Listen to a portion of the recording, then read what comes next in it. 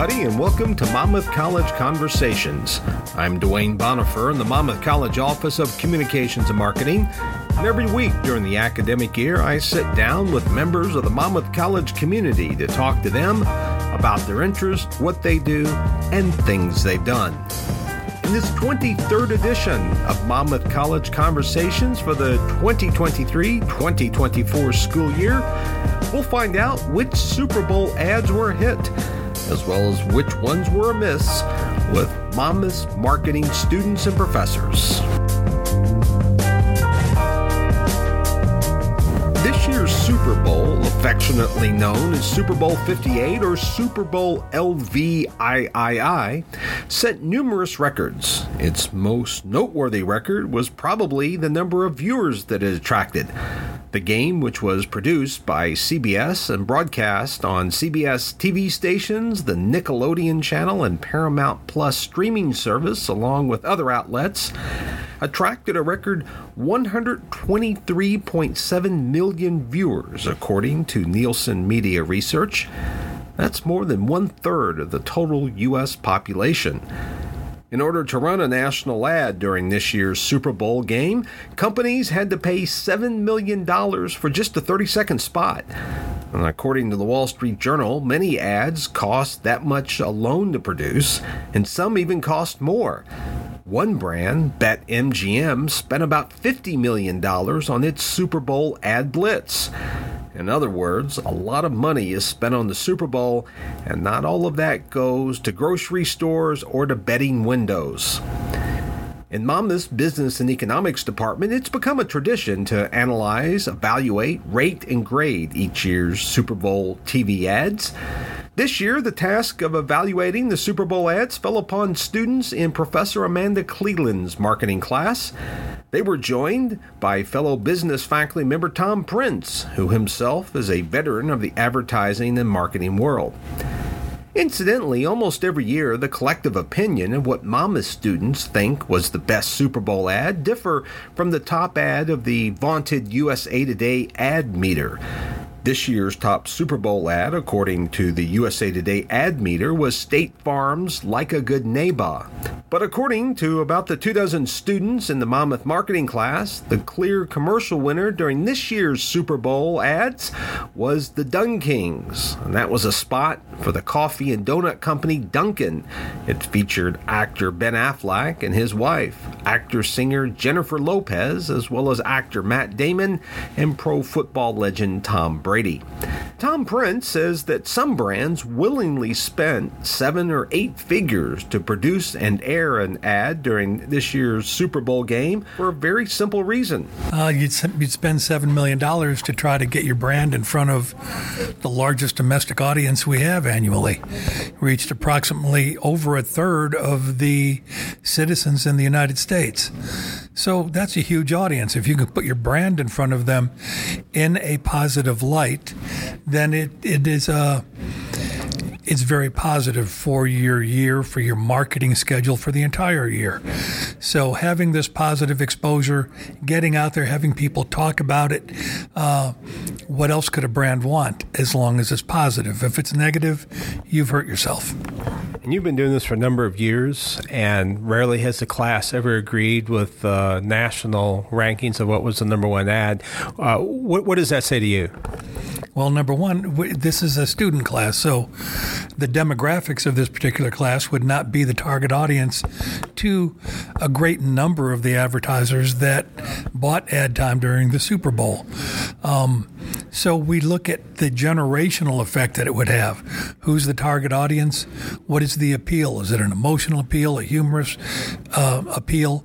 And this particular target audience would tend to be enjoying things that are relevant to them, more humorous, using personalities that they relate to, and that's not all the ads in the Super Bowl. So it's not uncommon for this particular demographic to not necessarily agree with the national average. Humor was big. You mentioned to the class in this year's ad, and talked about how maybe it was a little bit more nostalgia in the past, but humor was more prominent this year. And what was the reason for that, do you think? In my opinion, we came out of the pandemic where a lot of national brands during the Super Bowl didn't know what to say. They couldn't. It was hard to be humorous at a time where there was great confusion, national stress, if you will. So now that we have come out of at least the pandemic fears and we're getting back into a new norm, if you will, we start to look at it and say it's okay to inject humor into our advertising again, because we're past the point where we're afraid of saying, is it too soon to be funny again? Amanda, biggest television event since the moon landing. I don't know, what does that say about the Super Bowl or about the audience or about advertising in general that now it's, I guess, become sort of an advertising event with a football game? It's essentially the Super Bowl of advertising as well. So one of the things that we talked about in the beginning of class was how many eyeballs are on the Super Bowl. We want to be where people have their eyeballs. And that's the big thing about the Super Bowl of these commercials, is they get so many eyeballs on it. This was the most watched American broadcast after the moon landing here in 2024. Super Bowls are always the most watched broadcast in the United States. So this is prime time for brands to get the word out there, to get awareness, to get people to adore their brands, want to buy their products and services. Did the humor also come out to you as well as being a big theme? And as Tom mentioned, because of the fact that came out of a pandemic and some other things, that maybe it was time to laugh a little bit. I think humor was, I saw two main themes of most of the Super Bowl ads was the incorporation of humor. I would say a majority of the ads incorporated very lightheartedness, jokes, humor, and also a lot of celebrity cameos. We saw a lot of celebrities, some celebrities making multiple appearances across multiple commercials. Is there a risk in that? Can a celebrity be associated with too many brands, or can one brand be confused for another because Tom Brady was in another ad and someone else's ad as well? I think only if they become the face of the brand is there some confusion. Or if you choose the wrong spokesperson for your brand, as Subway with Jared Fogle has learned, choosing the wrong person if they do something bad can be. But I don't think, especially when everyone else is doing it, there's so many celebrities involved, it almost added another element of humor about how many times we saw Tom Brady. Christopher Walken was popular. Is it surprising to you that college students find him to be a popular person, popular figure? Because kind of associate maybe more with the films of the 1980s and 90s, maybe the early part of the 21st century, not the 2020s. Obviously not. We have, again, these are young students. They're 19, 20, 21. They're Gen Z. They thought the Christopher Walken commercial was one of their favorites. So obviously it spans across multiple generations, his appeal. And you all had multiple generations analyzing these ads, too. I thought that was interesting, and how some of the ads appealed to all three generations represented in the room. They did. We all liked the Christopher Walken BMW commercial, which we had Gen Z were the students. I'm a millennial. Tom is a baby boomer. And a lot of them, all three generations, we enjoyed. And that's the thing about humor. Humor has the ability a lot of times to span multiple generations. And Tom, too, I guess, when you look at the fact that three generations like some of the ads, it gives us a little hope as a society that we can come together, that maybe humor can bring us together, or certain products can bring us together across generations and across divides. It does. And I think it also shows the power of good marketing and advertising, where you can span generations. You may not purchase it today, but somewhere in the future you may be interested in that brand because you saw it as a younger person, or you respected something that your parent or grandparent purchased and you like that brand for that reason. So yes, advertising and marketing is multi-generational when it's done correctly and when it has the right framework and appeal attached to it. And isn't it great that you have classes small enough in the marketing program here at Monmouth that you can have these kind of meaningful discussions about big national world events, I guess, really, for the Super Bowl, and students can interact and you all can have conversations about that? Well, it's important because what we're able to do is bring the events of the day into the classroom and make it real for students. It's real easy to talk about the Super Bowl and say, good game, and some of the commercials were good. But if we can show the business reason, the marketing behind it, the advertising techniques behind it, and bring that real world into the classroom and get everybody involved, that's a special kind of marketing and advertising class. Amanda, I imagine you learn a lot as well from the rising generation in terms of what their taste and interest are by having this kind of conversation. I do. So I came directly from corporate America, and Gen Z really hadn't entered the workforce at that point. So I really had no interaction with Gen Z, and I am learning so much about them. You're listening to Monmouth College Conversations. I'm Dwayne Bonifer in the Office of Communications and Marketing. I'm talking to the folks in Monmouth's marketing program about this year's Super Bowl TV ads, both the successes and the failures. But before we get back to our conversation, don't forget, Monmouth's outstanding theater program is presenting Julia Cho's charming play, The Language Archive. The production runs from February 15th through February 18th, and it's being performed in Monmouth's new theater space, the Hughes Library Studio Theater. I had a chance to see a rehearsal of the production the other night, and in a word, it's wonderful. The Hughes Library Studio Theater is a marvelous new space for the college's theater program, a real testament to the folks in the college's physical plant division who are responsible for that new space. This production is the perfect fit for it, and in fact, it's also a very good and a very entertaining play. All 5 students who appear in the Language Archive are outstanding.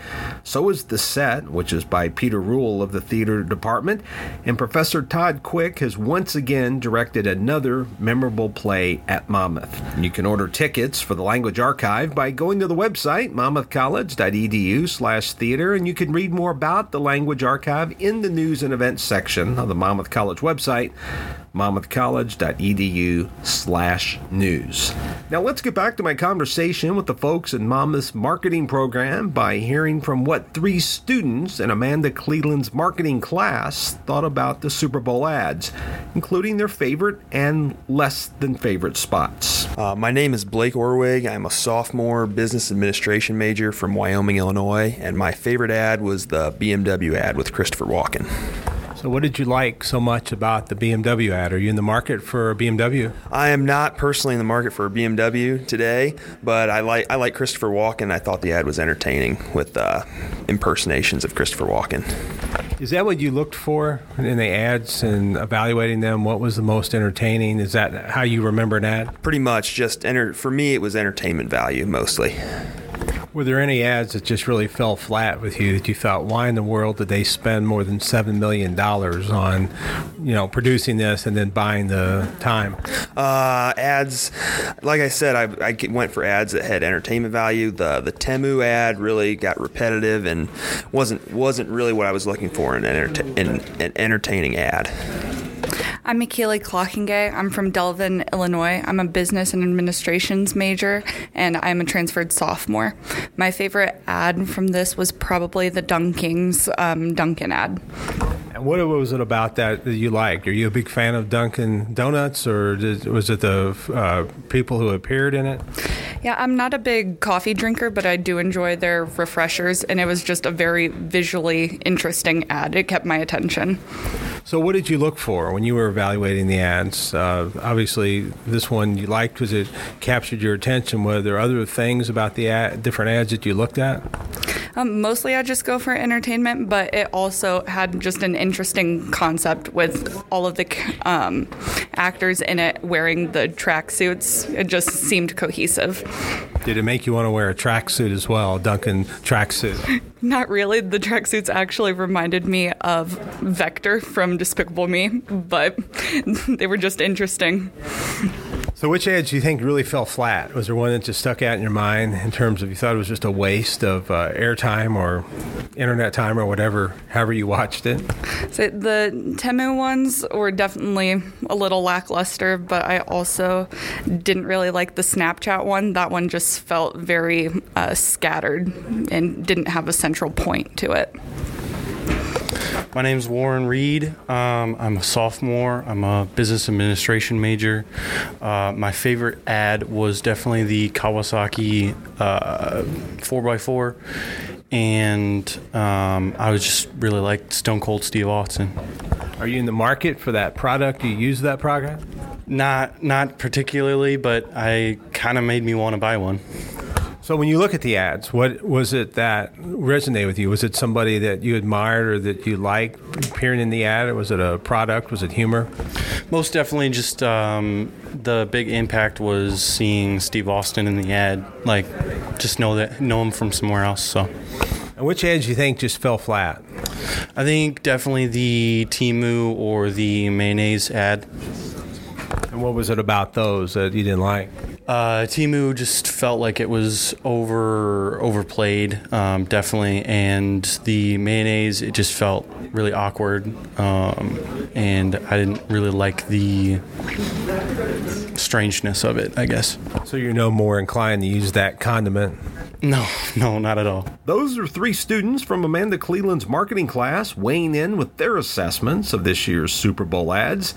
You also heard from business professors Tom Prince and Amanda Cleland in the first half of the podcast. To read more about their Super Bowl ad project, you can check out the news story in the news and events section of the Monmouth College website. And to get there, just point your browser to monmouthcollege.edu/news.